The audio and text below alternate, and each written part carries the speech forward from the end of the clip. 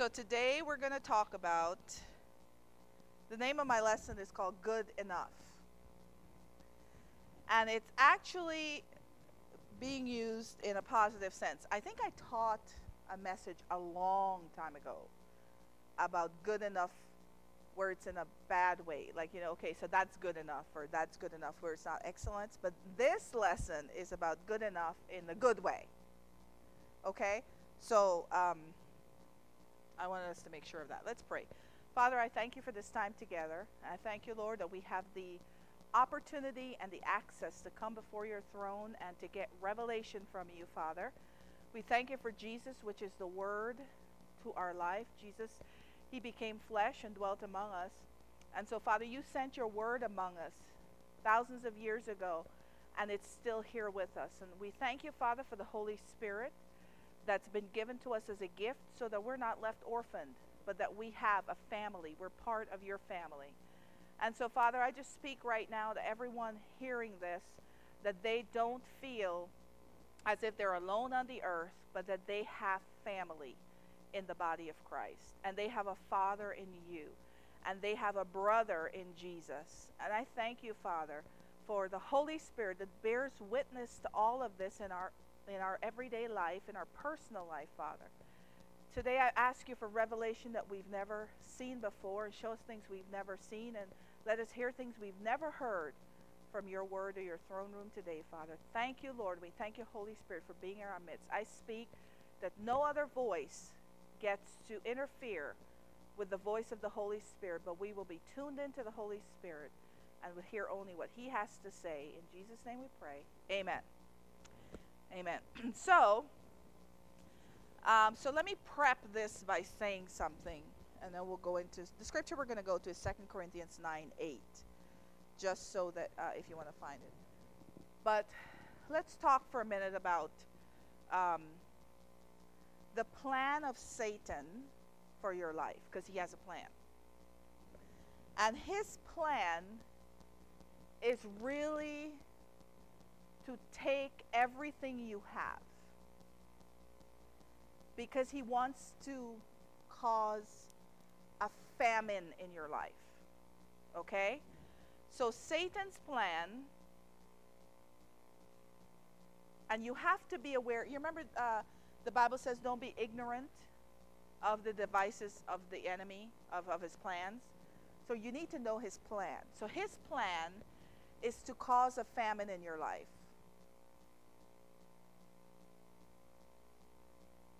Now let's talk about a famine for a minute. In a famine,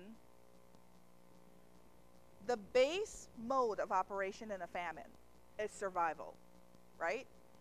There's no luxury. It's all about survival. Would you agree?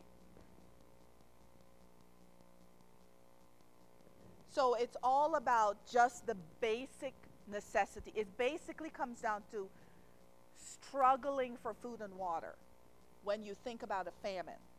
All right? Food and water. But the problem is that's what's missing. Because in a famine carries with it a drought, right? As a matter of fact, isn't that how it starts? If you see in the Bible all the famines that the Bible talks about, it always was preceded by a drought. Because when there's no water, the ground can't produce. Right? Because the plants can't, the ground is dry, all this stuff. Now, a drought takes a little bit of time before the effects actually kick in. Because remember, the ground does hold some moisture. And so that will kind of happen and keep things going for a while. But eventually, if there is an ongoing drought, then you have the danger of a famine. Especially if you are closed off. So let's talk about that for a minute. If you become isolated, right,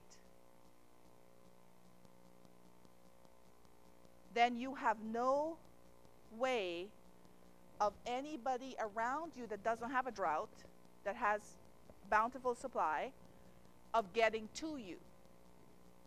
For example, there was a drought in California, right? but they don't have a famine. Why? Because they can import stuff from other states, right? So the effects of a drought for them are kind of minimal. You know, they're not allowed to wash their cars and they're not allowed to do luxurious things. But when it comes to the basic necessities of life, food and shelter, it didn't affect them because they had access to other places that didn't have a drought.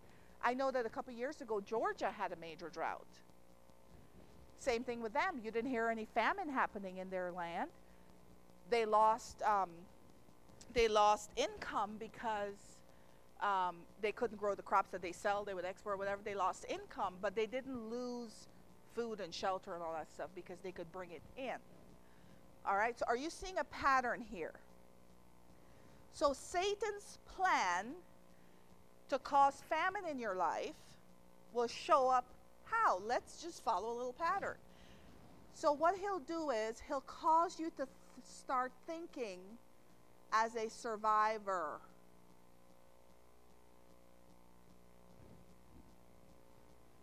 When the enemy starts getting you to think as a survivor,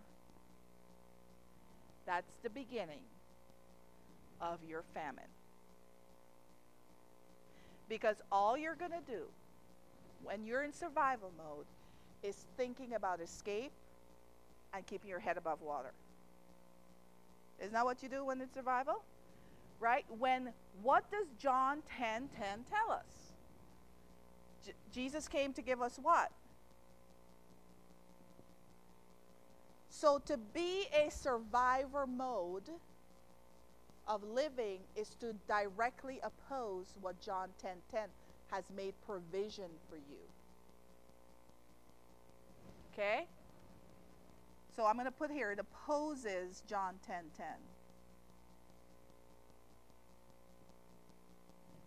All right?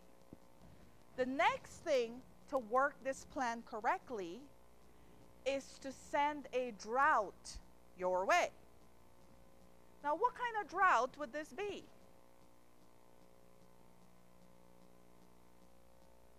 A spiritual drought. Who represents the water?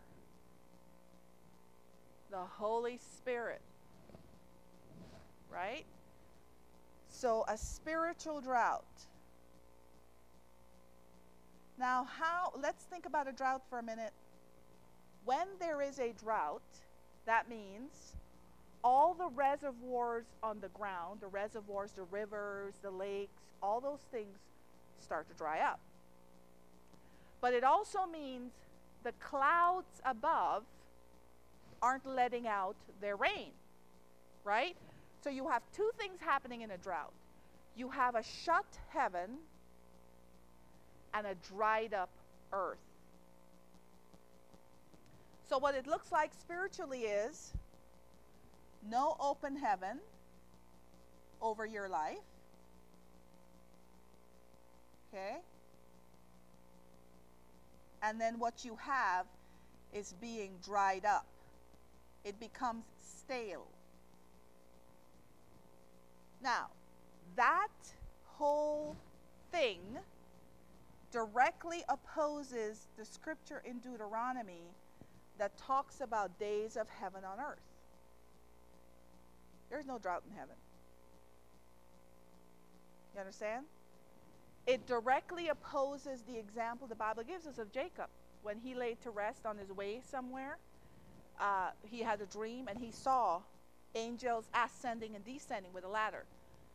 And he didn't leave until he got something, right? So it directly opposes Psalm 23. Just that alone is enough for your mind, for you to say, no, that's not of God, that I should have this drought. Okay?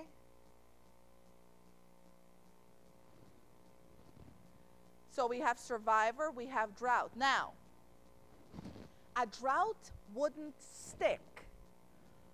It wouldn't be effective if you have access to stuff or to places or to resources even though you can't produce it yourself.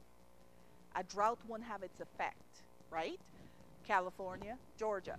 Nobody's dying, nobody's starved to death because they have states around them that didn't have a drought. Okay, so in order for the drought from Satan to affect you, what does he do? He has to close you off and isolate you from the what? From people. Okay? So his plan is to close and isolate you from people who could start watering your ground. Right? And how would he do that? Because you wouldn't, if you're panting for water and you're dry, there's nothing, and you see this big huge lake there, and the person that owns it is saying, anytime you want, it's available to you. What would make you not want that as you're dying of thirst? You think it's bad?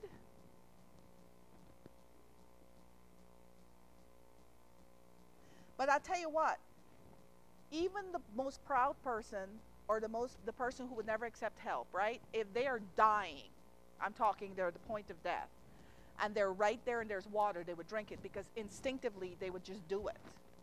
Because we're built with survival. It's not natural for somebody to want to kill themselves. It just isn't. Like, try holding your breath to not breathe to die. It's just, you're going to breathe. You know what I'm saying?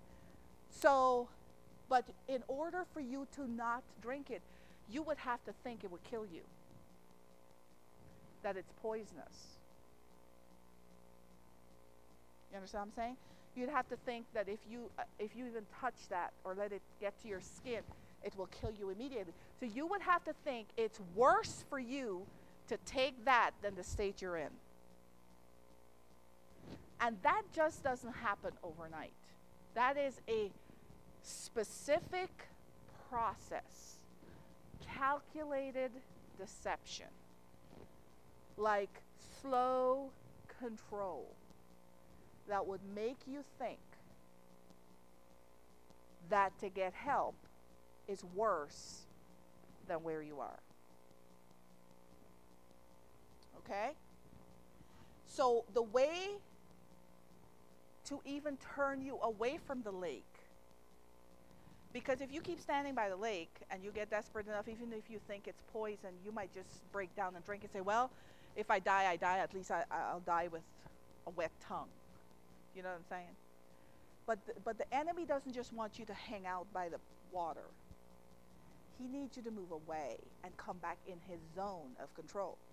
So the one tool that he will always use, and you never forget this for the rest of your life, so when it starts operating in your life, you cut it off and you pull the power plug and you kill it immediately.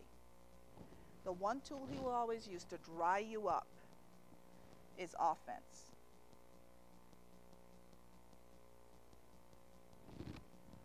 Because offense becomes the poison to what God has around you to help you. Offense. That's the poison right there. To be offended. Because that you think it'll kill you. You think. So and then offense will start building up on forgiveness. Unforgiveness, you want to carry the chain, right? Offense goes to unforgiveness. Unforgiveness, goes into bitterness. And the eventuality of this is hatred, right? And let's just look at this for a minute, ladies. When you hate in your heart, what does the Bible call you? A murderer. Who is the murderer? Satan. So do you see a transformation? Satan's plan is to cause a famine in your life so he could feed you his food. And that turns you into a murderer. So we don't want to go there. So here's why I'm telling you all this. Don't ever believe that God has put you in a dry spell to teach you something. Or he's working on you where you have to be alone. You can't consult with anybody because and people use it as a wilderness experience, but let me explain God's wilderness experience. Because you remember the Holy Spirit led Jesus into the wilderness too, right? So let's look at the wilderness experience in God's thing. I didn't even touch the lesson yet, but this is introduction. We might not even touch it.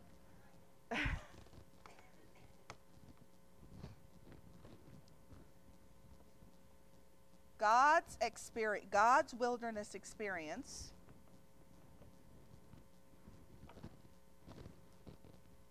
So we know that Jesus was led in the wilderness by the Holy Spirit. That's what the Bible says.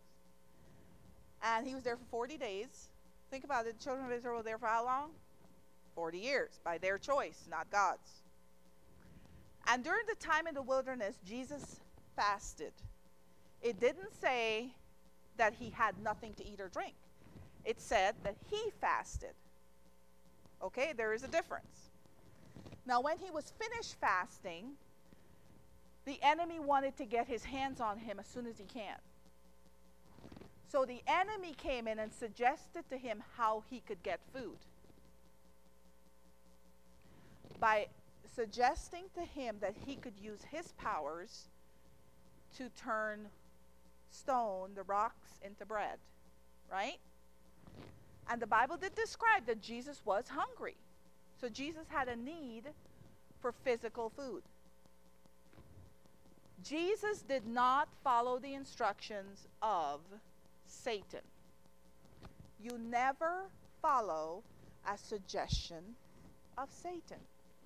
You never follow a suggestion of a negative thought in your mind, because that's coming from the enemy. Even if it's something that is needed or necessary, you just don't follow the instruction from the enemy of how to get it. Because that means you are operating from the word of the enemy. And we're supposed to be operating from the word of God. So what does Jesus do right away? He activates the word of God, and he says, "It is written." Jesus didn't even address the scripture because the enemy was giving him scripture, right? The enemy tempted him with scripture. It wasn't like he came up and started with his own words. The enemy will always tempt a Christian with scripture. You have to know if it's Satan talking or if it's God talking. You just can't know it's of scripture and that makes it good enough. No, you have to know who is saying it to you. Because the demons know the word and they tremble. They just don't believe and act on it. Well, they believe, but they don't act on it. You understand? They don't adapt it and put it into action. That means they have no faith with it. All right? So in that wilderness experience, when everything was over, Jesus had temptation and everything, the Bible says an angel came to him and ministered to him after it was over. We miss that a lot. So I am sure God sent an angel with food, water, whatever Jesus needed. Because then the following account says that Jesus left there full of the Holy Ghost. So let's examine Jesus' wilderness experience. He went in led by the Holy Spirit, and he came out full of the Holy Spirit.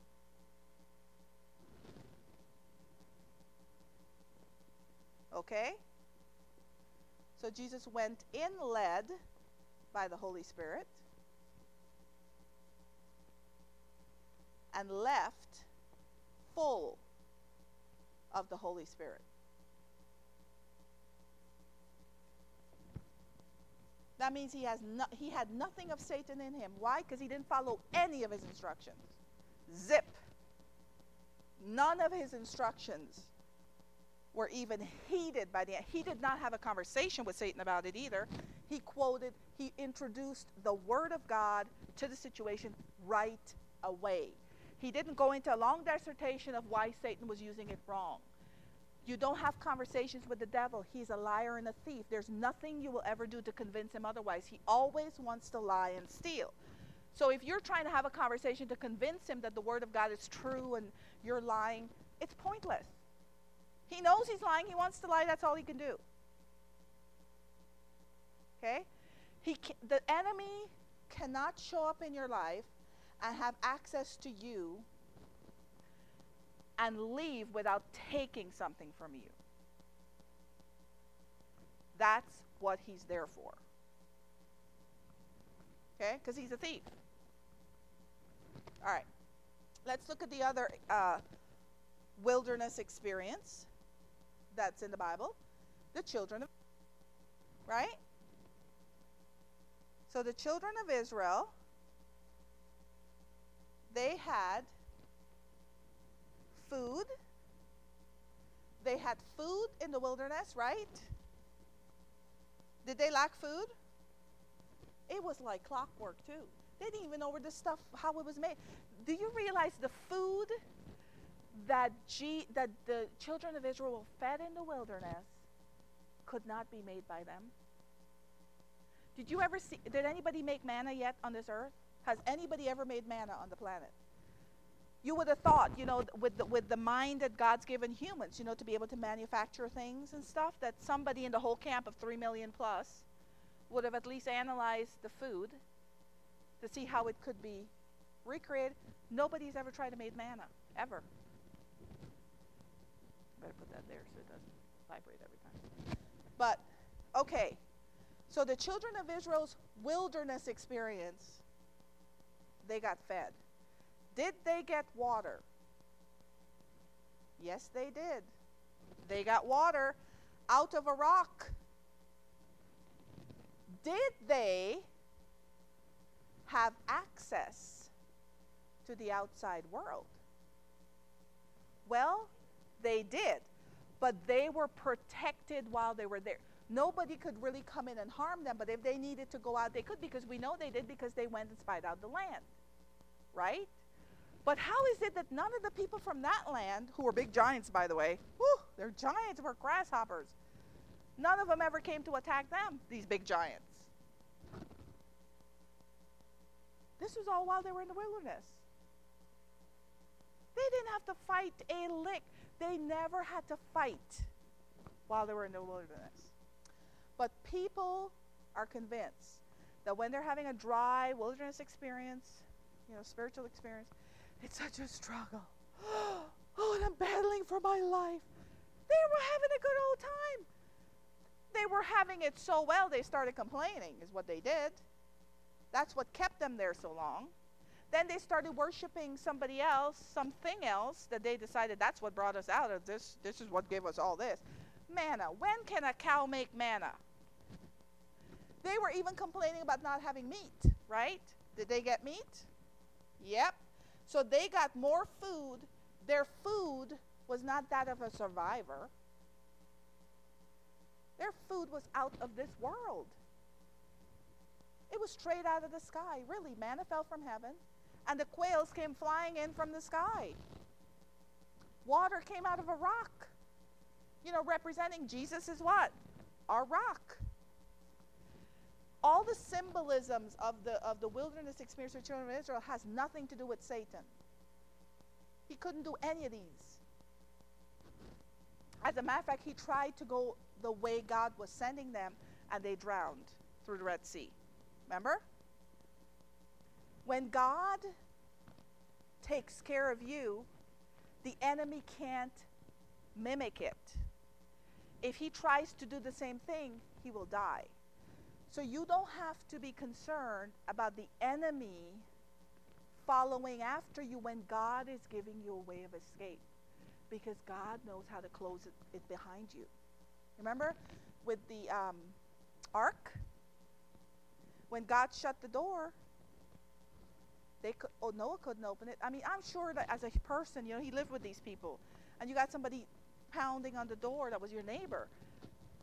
You'd want to open it, and you'd say, well, if God loves everybody, God wouldn't do that. Today's culture, it's the love of God. We have to show love. We got to let everybody in. God shut the door. Noah couldn't open it. Right? All right. So we got the introduction to the study. What was the topic again? Good enough. All right. So, let me show you. I do have a way we're going. So the enemy, let me just sum up so that you get all caught up. Let's sum up. The enemy's plan is to bring famine to your life, period.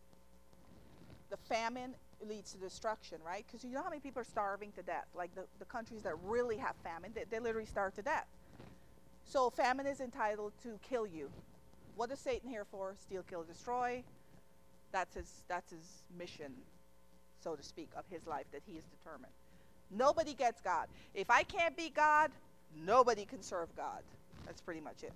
Sounds like a lot of people today, doesn't it? Okay, so the lesson today is good enough. Now here's the premise of what I want you to know.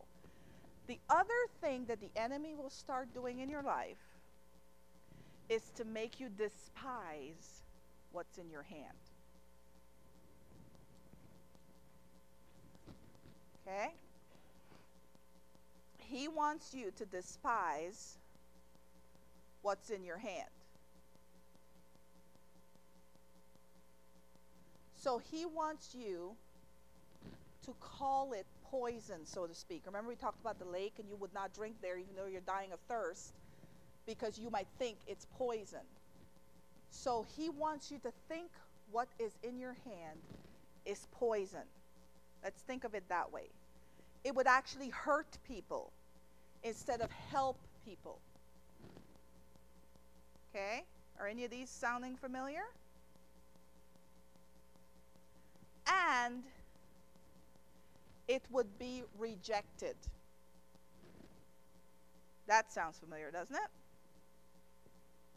Who would want that? Right? The enemy wants to convince you that unless he tweaks what you have, it is not good enough for you to share with other people. He wants to get his hand on what you have. He wants to make the alterations. So when you use it, he has something in you. And he can come back anytime he wants and take it. When Jesus was being crucified, he said, when the whole process started, right? He said, here, the son of perdition is coming, but he has nothing in me because I have overcome the world. Remember, Jesus said that?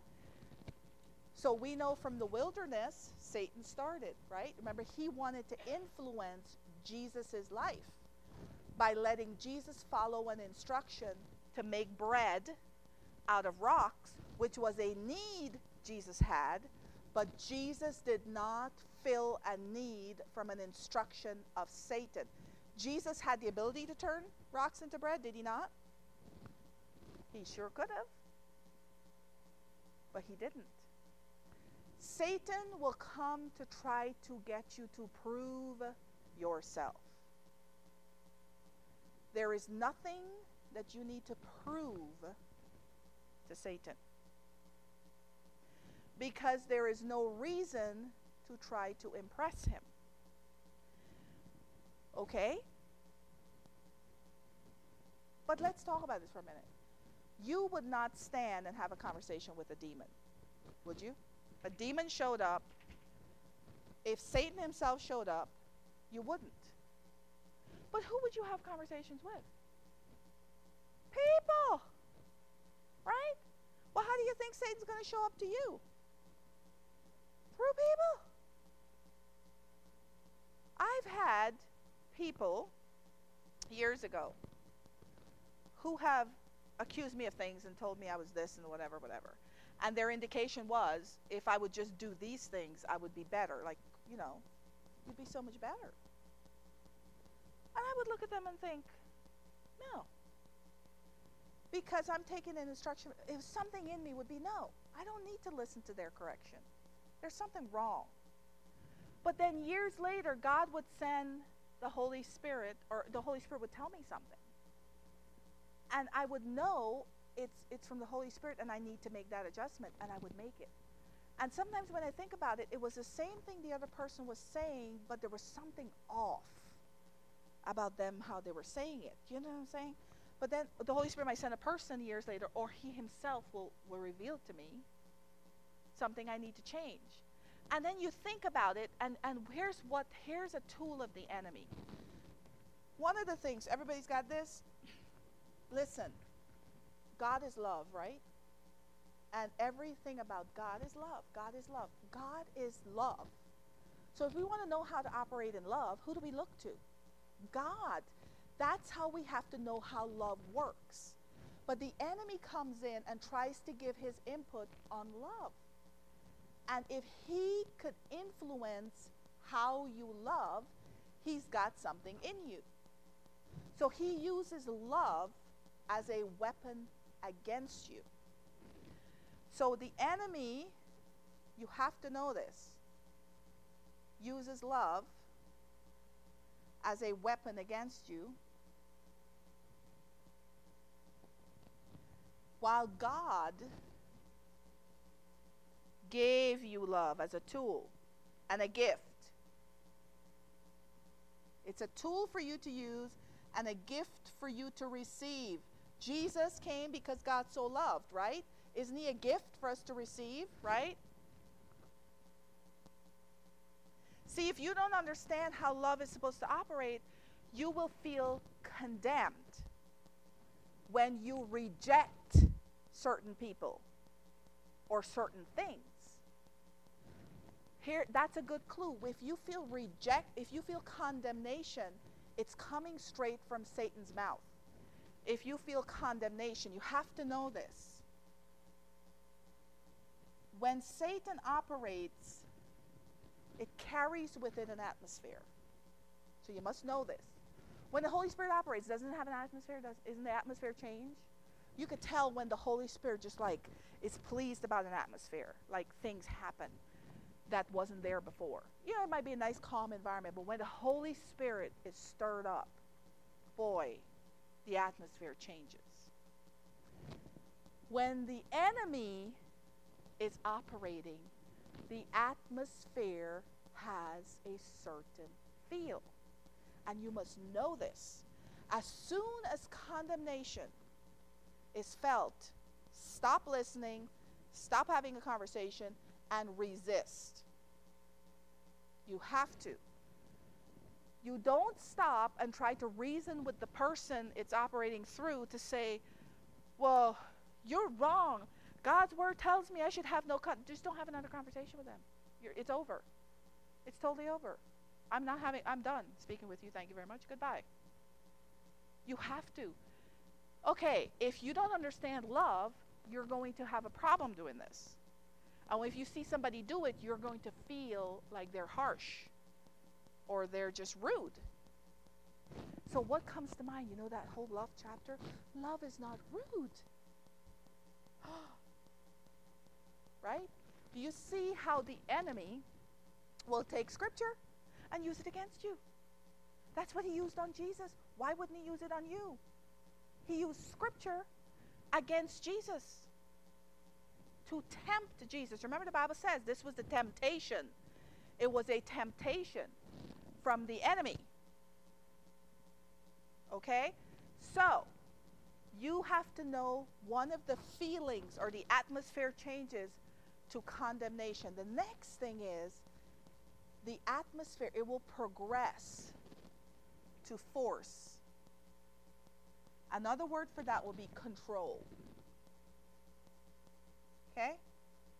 Now, let's talk about the word control for a minute, because that's another word that the enemy uses against the church.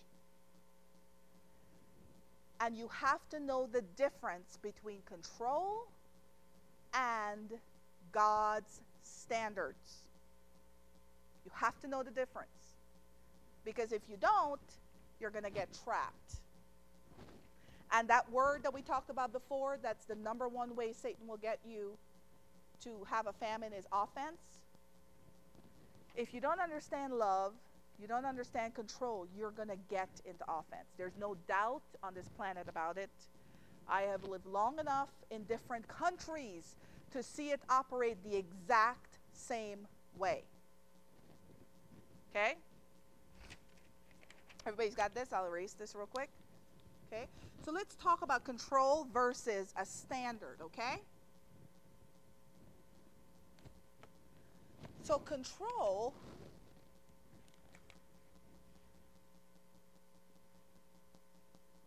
and standard.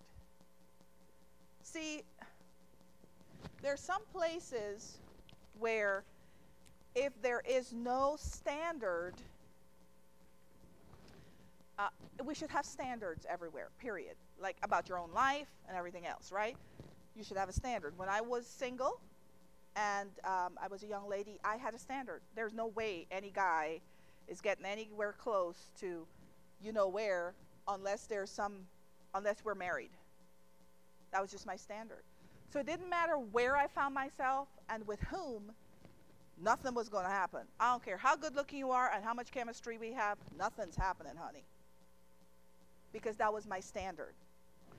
So when I'm using that standard, right, if I didn't know better, what do women get caught up in today anyway? Well, if you love me, okay, or that's just legalism.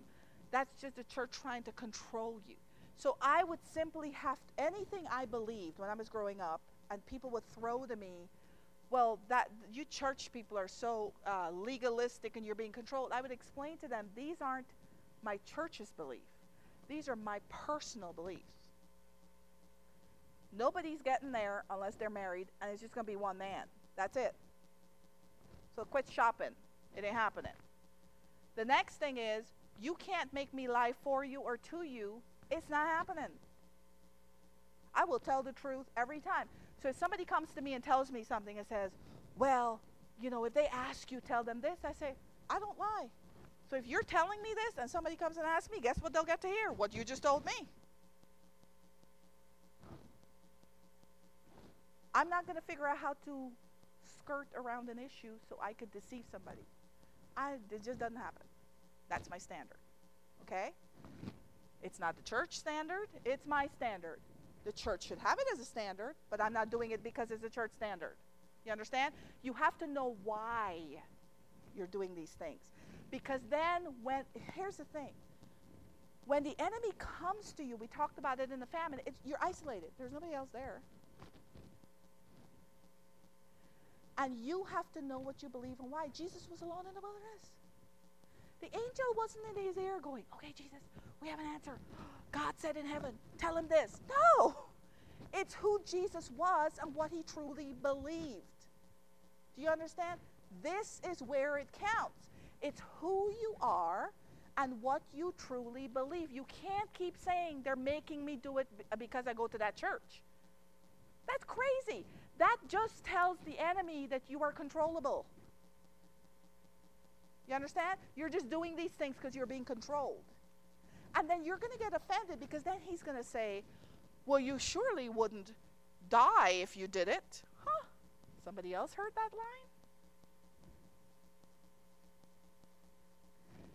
He will tell you what they're telling you to do is their thing. And, you know, these days, that's not how it is. There's quite a few things I would never, ever since as a child, when I went to school, you know, they would always have events, school things, your social whatever, on holidays. Well, it just so happens that our youth ministry of the entire church, I was part of the whole denomination, would have something too. Where do you think I'm going to go? Hang out with a bunch of drunks? Or go hang out with people like me? So when they would always ask, how come you never participate in any class events? It's like you're, you know, too good. I said, no, your dates are too wrong. I have other things going on. Well, I can't believe your dad, because my dad is a preacher. I can't believe your dad makes you. I said, my dad don't make me do nothing. I would rather spend time with these people than you. Because when I socialize with you, we have nothing in common. I'm not going to drink alcohol. I'm not going to swear. I'm not going to try to pick some guy up. I just don't have any interest in any of that. This is me. It's not my dad. It's me. You see what I'm saying? So when you train your children, they need to know what's them, not what you're telling them to do. You know what I'm saying? So when the enemy comes to you, you have to have standards, because he's going to tell you to break them. And when you break them, you have just followed one of his instructions, which now gives him access to you to be able to tell you what to do. What are some other standards? So we have, what were the standards? No lying. Let's talk about some standards. Do you know condemnation should be a standard you have too? No condemnation. There's therefore now no condemnation. Right? To those who walk not after the flesh. You see the thing there. In order to obey Satan, you have to be walking in the flesh. Because your born again spirit man would not have there's nothing in common. Your born again spirit man wouldn't want to obey Satan, you understand? You would have to be following a fleshly desire. When did Satan show up to tempt Jesus? When he was hungry. Right? That's a fleshly need, isn't it? Jesus was hungry. We know his spirit man wasn't hungry. That's what he was getting fed. His flesh was hungry. Jesus was a man. He had flesh, right?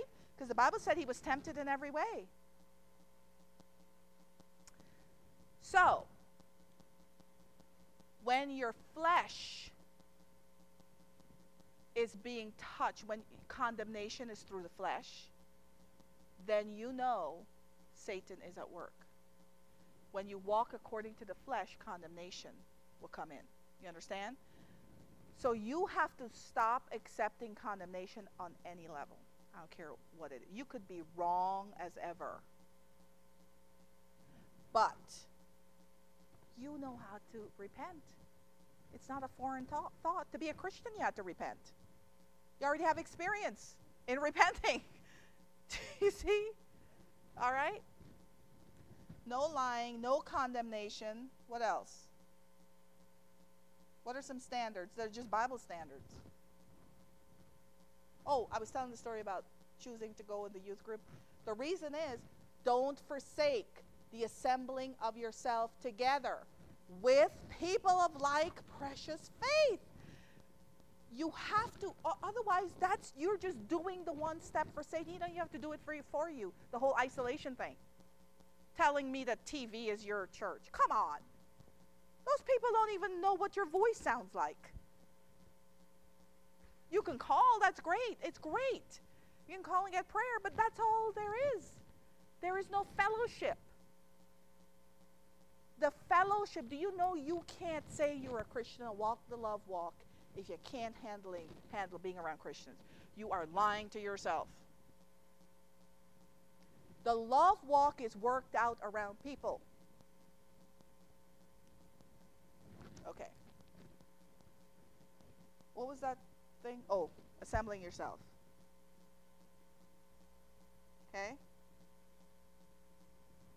Assembling yourself together. All right. Wow, we did a lot. It's been like 35 minutes. Woo! Okay. Those are some standards. What are some other standards?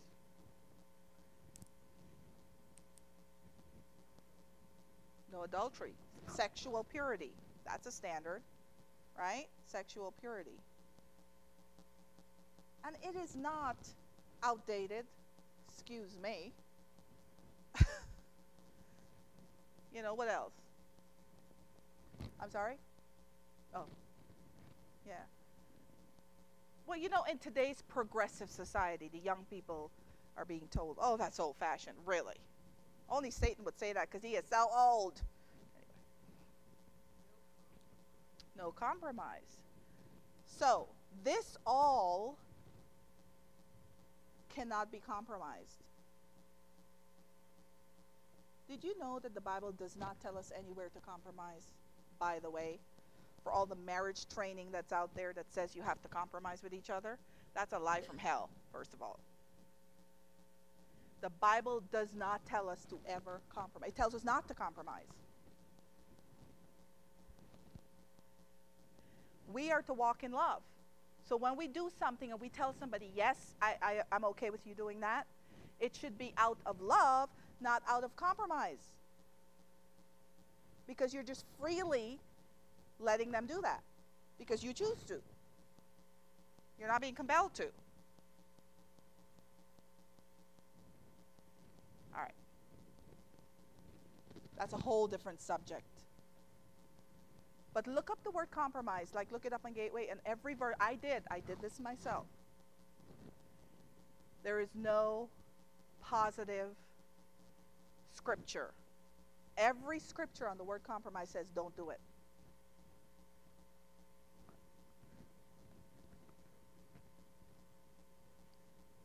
People were tricked into it. It did not end well. Compromise did not end well. Think about it, you're in a compromising position. That's not a good position to be in, right? So, all right. Let's talk about control for a minute. So this is a standard, right?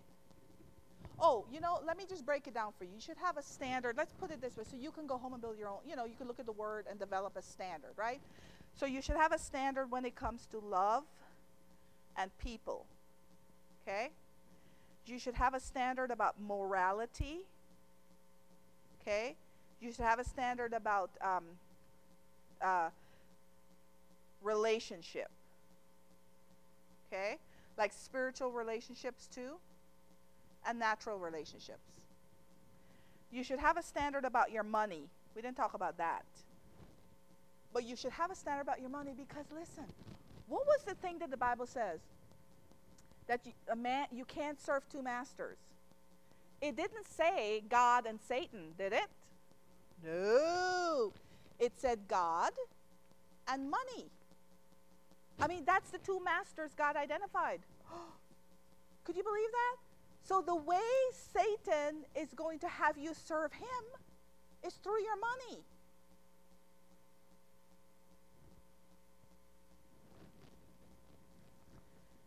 So you have to have an understanding of money in God's kingdom. In God's kingdom, money multiplies, right?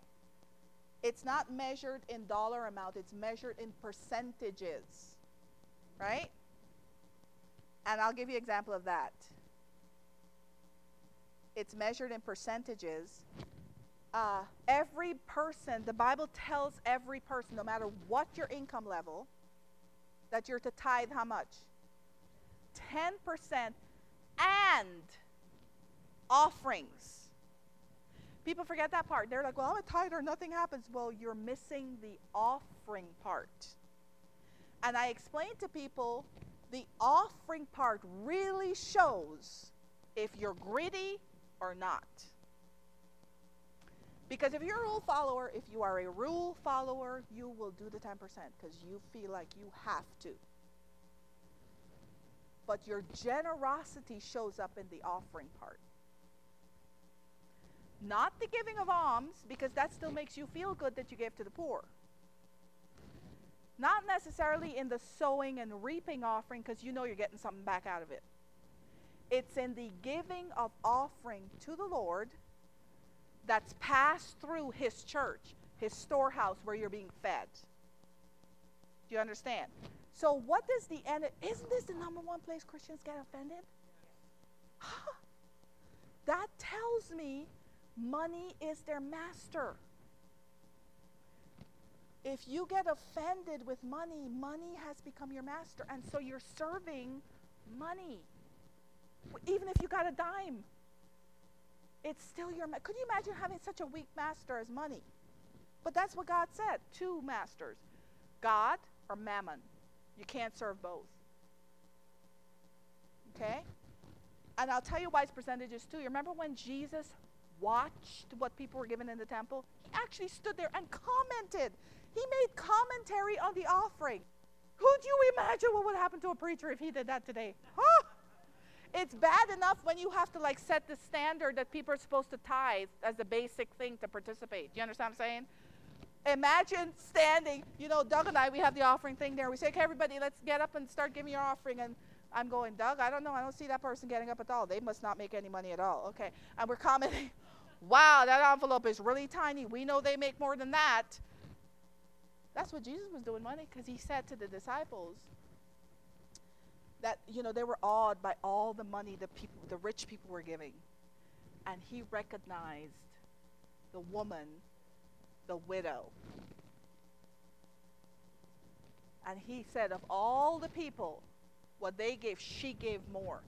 That's proof that God looks at the percentage, not at the amount. So if you're doing 11% giving, 1% is all. That's your gratefulness, your generosity. Your generosity is 1% big. That's the truth of the matter. Your generosity is not 11% big. It's 1% big. I'm just saying. Gabriel, our son, we're teaching him this concept of we've taught him. Well, his money is a little tight recently because he spent a lot of it to buy his drums, and we're making him pay it back to himself. So what that means is his weekly allowance that he gets for doing work, he only gets $5 out of the whole thing. Well, $250 is tithe, plus he has to do offering. And I watch him really not holding back on an offering either, which is really cool, because you teach the principle, but you step back to see how does he apply it when it's not flowing, when there's not yet. And he's doing it. And I'm thinking, that is pretty good. You see what I'm saying? But that's when you build it. I'm not going to jump in and go, okay, Gabriel, God will understand. Listen to me. God always understands. The problem is, what's your reason? He knows why you're doing what you're doing. Understanding why you're doing something is not the issue. God always understands. It doesn't mean what you're doing is right. He'll always understand. He doesn't lack understanding. So you have to remember, Satan's not going to come tell you to serve him. He knows you won't do it, never. But the way you serve him is through money. That's what God said. All right. Let's go quickly through control. Oh, so we have here love and people, your moral life, your relationship and spiritual life, your spiritual relationship with God, and your physical relationship with people, and your money as number 4. These are the areas that you need to have a standard in that you don't break. Whatever your standard is, that's what you're going to pass on to the people you are responsible for training. So if you're not sure what your standard is, watch what your children are doing. Watch what your family, your grandchildren do that you have influence over. It's a mirror. It's a mirror. All right. I was telling Doug, my parents, here they are, retirement age, whatever, and they worked their whole life in ministry, tithing, giving, their whole life in ministry. They've never, done the corporate thing and all this, and they have this big stash, but they lack nothing. Zero. Is it shiny? Oh, they lack nothing. And but God's taking care of them. You know what I'm saying? Like, how cool! I'm like, this is so cool. And God blesses what they put their hand to. But you know what it is? My mom is the most generous person I've ever met. Oh my goodness, she is like. So she's telling me, Fiona, we get so much food, like cooked food from the restaurants around. For the kids, that I have freezers full, and they actually don't have a cook anymore.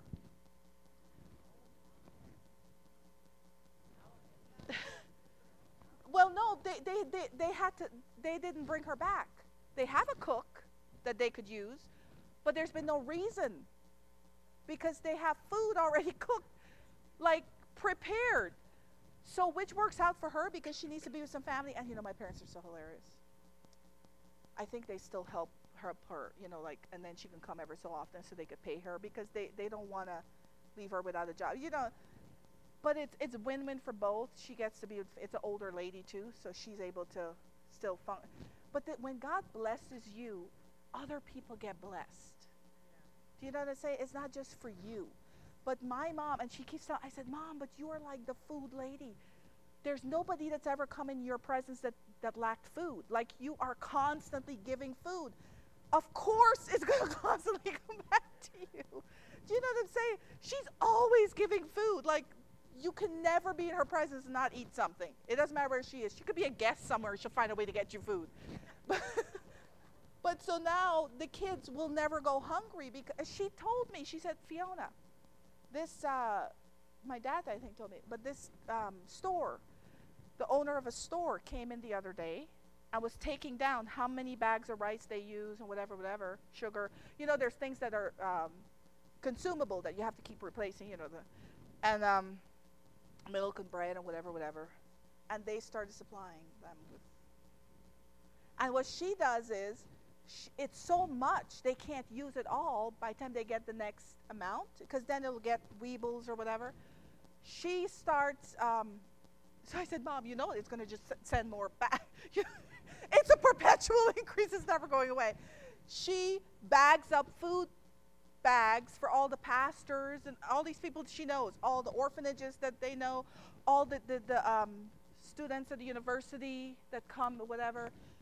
Everybody comes, they with bags of food. But it's a perpetual thing. Money is not her God. Do you see what I'm saying?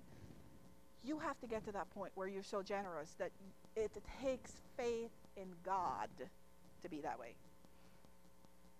But if you're having a hard time letting go of what you have, your faith is in money. Where your faith is, that's who your God is. Hard to hear, I know. All right, let's talk about control. Do you see now when the enemy comes to you and says, when the church is telling you all the stuff, they're trying to control you, how that's a big fat lie? That is not the truth. What the church should tell you this stuff. And if they're not, something's wrong. Maybe money is their God too. You see what I'm saying? So, that's why when I ask people to give to someone, I'm not thinking of it as charity. I'm thinking the opportunity. There's a field that needs some seed. Do you want to plant? Here's your chance. We have somebody in our church that needs benevolent help. Plant some seed. That's how I think of it when I present it. It's not like, poor person, oh, they're going to die if they don't get your money. No. But we get the opportunity first. Why not take it? That's how I look at it. All right. So let's talk about control. So control is all about getting you to do what it wants you to do. So when you're being controlled, you don't get an opportunity to do the action by faith. I don't know how else to explain. Okay. Control involves no faith for actions. Instead, you start doing things out of fear. Okay? Okay?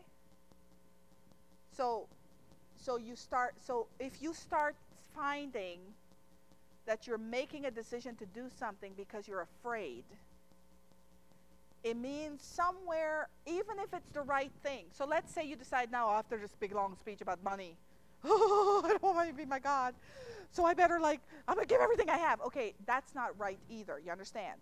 You have to be led by the Holy Spirit. And when you're led by the Holy Spirit, that's when faith has been activated. So I always tell people, if you're going to tithe, you have to do it by faith. To please God. If you think you're giving your tithe so you could please God, but you're not doing it by faith, you're not pleasing God. Because without faith, it's impossible to please God. You understand? So the principles don't break away when we do the actions. You understand? So when now you're going to choose to give an offering, then just tithe. But you need to be led by the Holy Spirit, and you need to have faith when you do it. Or else it's just going to be a loss to you. Got it? But there's some cases where people will cause you to do things because you're afraid if you don't do it, some negative consequence will occur. That's control.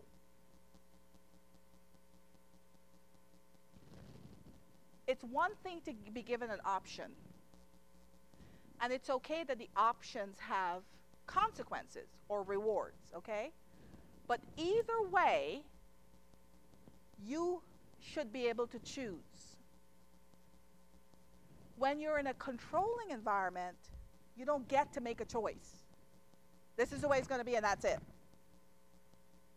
Does that make sense? Versus when you have a standard or you operate by a standard. You understand what I'm saying? Like in a marriage, if you develop a standard, this is our standard, this is what we do as a family, whatever, you abide by it because it's a standard. If you find that it's always what the person says and you never get a word in edgewise, it's control. But maybe you don't have standards to begin with because you never thought of that. It's not something you ever think. They don't teach us in old school, right? This new stuff. So maybe you just need to sit down and develop a standard. And develop one based, maybe start off with that list I just gave you, so you can look at those areas of your life together and say, this is how we would like, let's come up with it. Let's find scriptures to match it, whatever. It has to have faith with it. But let's say you can't get your spouse on board with it because they're like, what are you talking about? This is crazy. You do it. You do it. When we go to heaven and we have to give an account for our life, nobody gets to stand with us. It's just us and God. And we give an account for us. We have to remember this. Satan wants you to not think that way. Okay. What else happens in control? For one thing, in control, you can't find, the Bible says, let something be verified out of the mouth of 2 or 3 witnesses to confirm something. Okay. With control, like 1 or 2 scriptures will be taken out of context. That's big in control. Scriptures are taken out of context. And listen to this. This is key. No new revelation on a scripture is allowed. Okay, now, the only way you could believe this as a believer is to think that God is dead.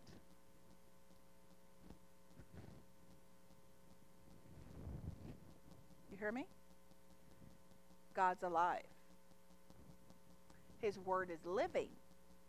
Remember, Jesus rose from the dead? John 1:1 tells us that Jesus became flesh. He is the Word, right? So we have the Word, which really represents Jesus. And Jesus is alive. God's Word is alive. So every time you read it, you hear it talked about, you speak it out loud, you should have new revelation, deeper stuff. It's not going to totally change the meaning of the basic meaning of it, but it might totally change how you see it because you're seeing something deeper than you ever saw before. When you're in a controlling environment, no new revelation is allowed. This is what it said, and that's all it means. So what do you think the most misused and out of context scripture there is in the Bible against women? Wives, submit to your husband. But listen, it's against wives, which is even worse. You know why? Because to have other humans be produced on the earth, God requires marriage. To be a wife, you need to be married. That's God's legal way, right? And the enemy doesn't want that. He doesn't want any more people to come on the earth. It's just more work for him, for one thing. And remember, he doesn't like people. God's the one who loves people, not the enemy. So if he could mess with the producing womb of the earth, he's got it made for the whole generation of that womb producing woman. Who does he mess with first in the family? Who did he mess with first in the garden?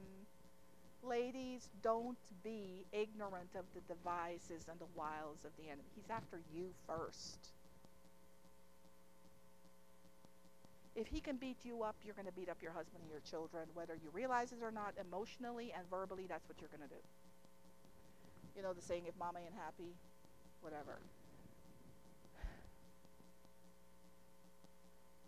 So if he can mess with you to get your emotions off into the flesh, it changes your atmosphere to whose character? Remember we talked about atmospheres? Okay. I'll just quickly go through what I have on this paper. I don't know who needed that today, but there's your lesson. All right, so we talk about control. You know, scriptures are twisted. You have no way except you're operating in fear. You know when you're under pressure. That's control. The other thing, though, is a person that you're responding to that way, they might not actually be trying to control you, but you feel that way because the enemy is speaking to your mind. Your mindset is set to be controlled. Does that make sense? So you automatically want to please people no matter if you think you should do it. It's just like you go in this frantic mode. You have been set to be controlled, and you got to break it right away. So you have to recognize if you have a mindset to be controlled. And the way you know that is you're always fearing making decisions and doing things. It has nothing to do with the people, really. It is what's been put in you at some point. You got to get it out of there, right? So the scriptures that we talked about earlier should help. And read my book, Fearless. Right there, that'll help. That book, Fearless, has helped so many people. I had a widow call me, and this woman probably hasn't read a book in years. And she's going on about this book, and I had recommended to her the book of My Time in Heaven, and I had given her my book as a gift. Well, I had no idea she was talking about my book, because I felt that way about My Time in Heaven when I was reading it. And I said, yeah, isn't it awesome? I said, I'm shocked that you got it so quickly. She goes, well, you gave it to me. I said, what book are you talking about? She said, your book. I went, oh. I mean, she stayed up all night to read the book. She read the book in the night and the morning. A woman who never read. Do you know what I'm saying? So if you have to get that out of you, fear. All right. So I'm not off topic. I just had to do the prep. Good enough. Let's talk about good enough. Okay, I had 2 Corinthians 9:8. I'll read it to you, and then you can write it in your notes, okay? The Amplified says, and God is able to make all grace, every favor and earthly blessing come to you in abundance. Does that sound like a Survivor word? Abundance. No. So that you may always and under all circumstances, in the wilderness, out of the wilderness, on top of the mountain, in the valley, all circumstances, and whatever the need be, self-sufficient, possessing enough to require no aid or support, and furnished in abundance for every good work and charitable donation. So what I want you to know is the enemy will come to you and tell you that the thing you have now is not good enough for you to move on with. If he can keep you staying where you are, you know how easy that makes his life? All his demons, they're shouting, thank you for the assignment to that person. They do nothing. It's great. We could party all day. But they do nothing. And we'll just keep going back and stoke the fire to tell them, you still need more stuff before you could do something. Because what you have is not good enough.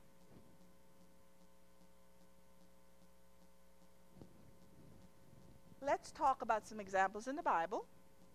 And you write these down, then you can read them, right? But you know the stories. Matthew 14, from verse 14 to 17. Jesus taught all day. The whole group of people, 5,000 men, plus women and children. And then he said to the disciples, you need to feed them. And then what they say? Like, what's he thinking? Kidding me? Offense. Was about to step in. How dare him ask us to do this? Who does he think we are? But Philip found a kid who had something. 5 loaves and 2 fish. Did Jesus laugh at him? No. Jesus took it. Jesus took it from his hand. The boy gave it over to Jesus. Jesus took it. Jesus broke it and gave it to his disciples. And they took it and they fed the people in groups of 50. Had them sit down in groups of 50. There was an order. And 12 baskets were left over. Incidentally, how many disciples were there? Okay, there was a proof of a basket left over for each one of them. To see that you thought that wasn't good enough. Look at what just happened. The keys to this thing is what the boy had. A child had what they used. A little boy. We overlook the people that have what God wants to use for what we need. Oh, we have to be careful. I have a 10-year-old playing drums for worship. You know what I'm saying? We think that things have to be a certain way for it to work for God. Who gave you that idea? It wasn't from God. Because that's not what Jesus did. Jesus borrowed a boat to preach in. You remember? He asked the disciples if he could use the boat. He didn't have his own. Did Jesus have any equipment of his own? No. He took a donkey to ride into the biggest show, the biggest thing he was here to do. A borrowed donkey, colt. He didn't even have to think. Money was never Jesus' God, ever. It had no hook in him. It never got to tell him no. Never got to tell him you can't do what you want to do for people because you don't have enough money. Neither was time, by the way, because the disciples were discussing. And they said, even if we have enough money, there's not enough time. You remember? Because they're like, by the time we go into town and come back or whatever. So none of those things restricted Jesus. Okay? Then we have, let's see, what other story we have. Let me see if I give you all the points on this. The place was deserted and isolated, by the way. That if you read the story, they were by themselves. That's why they were concerned, because by the time they go into town, which is far away, to get food, even if they had enough money, it would still be too late. So that's how the enemy wants you to see what you have. It's even if you did anything with it. It's too late. You're too old, for crying out loud. Who's going to listen to you now? Do you know what I'm saying? Or you're too young. It's not your time yet. You have to stay here and grow. Samuel wasn't too young when he heard from God when nobody else was, including the priest who was right there. David wasn't too young when he killed the giant that nobody else wanted to touch. He even touched the giant. Did you realize he touched the giant? He killed the giant and then he touched him. Because he cut his head off with his own sword. All right. Jesus was working with less than 10% of what he needed. You realize that? What percentage did Jesus really have to work with compared to what he had to provide? It was like pennies on the dollar. But it still worked. Okay. And here's where I want to end. You know, another example, if you want to think of people in the Bible, 1 Samuel 17:28 was David when he was being put down by his eldest brother. Like, who do you think you are? And he judged his motive. His eldest brother judged his motive. You know, you're just doing this for show off. And he even said to him, who did you leave those little sheep with? He despised what David did.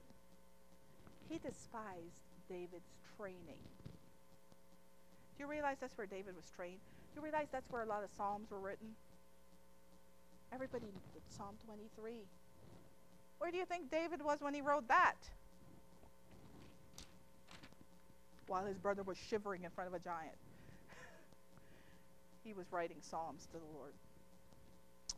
Psalm 115, 14 to 18. I want you to read that. It talks about the Lord giving the earth to us. Psalm 115, verses 14 to 18. Okay, but here's where I want you to see. We talked about people who had a little bit and God made it much. But what do you think about the Garden of Eden? This is how we're going to end. What was missing from the Garden of Eden? What did they lack? They didn't lack anything, did they? There were no deficits in the Garden of Eden. There were zero deficits. There was no debt. You know how people have, well, I have too much debt, I can't give, whatever. There was zero debt. There were no expenses, right? Did they have to like pay for lodging? There were no expenses. As a matter of fact, they didn't even have to work because really, technically, the Bible says that they're to take care of the plants, but the stuff was self-sustaining. Do you realize that? Like dew came up in the morning, did the water the thing. Nothing died. It was full of life. So there weren't dead trees they got to rake up, you know, the dead leaves. Oh, it's that season again, we got to rake up. There was no work. There was no toil. But what did Satan come in to try to tell them? That they lost it all. With a basic thought. It was a basic thought. Satan convinced the woman that what they had been given was not good enough.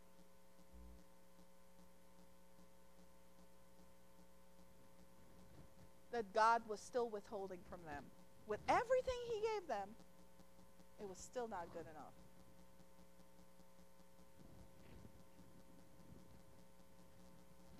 And that's how Satan wants you to see your life.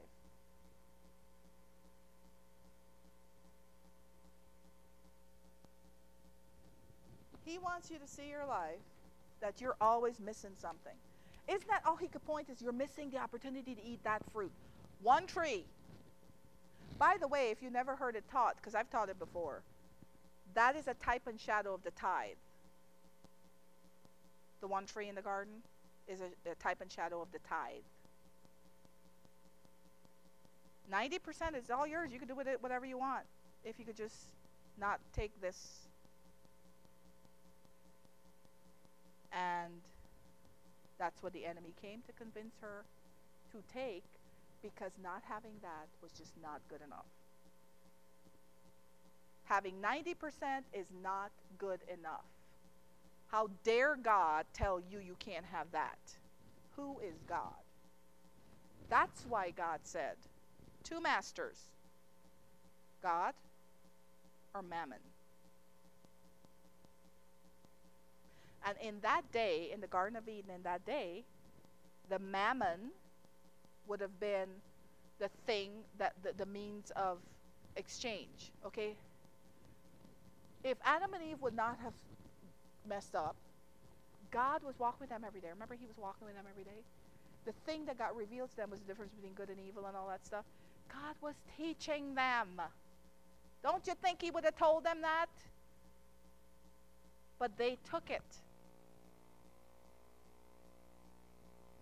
See, when Satan comes to you, he will never present an atmosphere where you can move on. Talking about atmospheres, right? Remember we talked about condemnation and force and control? But his atmosphere is no future with what you have. You just can't build a future with what you have. It's just not good enough. It's just not good enough. And what you need to tell him is everything you say is a lie and you are a thief. I don't ever hesitate to tell a person who is operating by demons or they decided to work for the dark side. I have no problems telling them they're a thief and a liar because that's who they're working for. That's the nature they have. They're a thief and a liar. When I hear stories about people robbing people, I call them a thief and a liar. And I will tell them that to their face if they were to show up. Because that's who they are. They've taken on the nature of their master. And we'll talk sometime about the love walk, but it's so perverted that you feel condemned if you call sin sin. You know, a preacher on Facebook is doing this long lecture about stop saying the phrase God hates the sin and loves the sinner because he loves the person with everything they have and the blah be blah blah. Give me a break.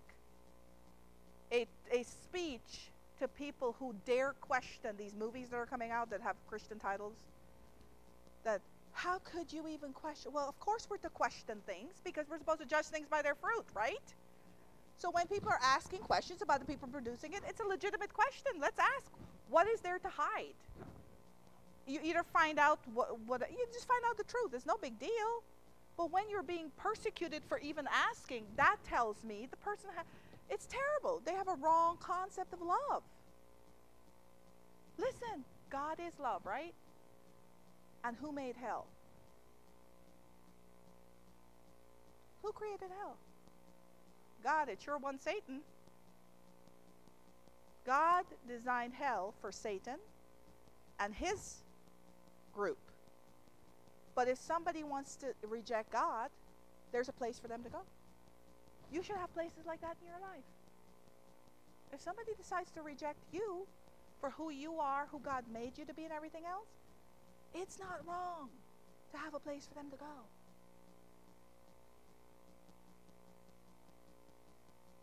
You have to have these standards in your life. You can't just keep trying to make them fit in where everybody else qualified to be, but they refuse to qualify.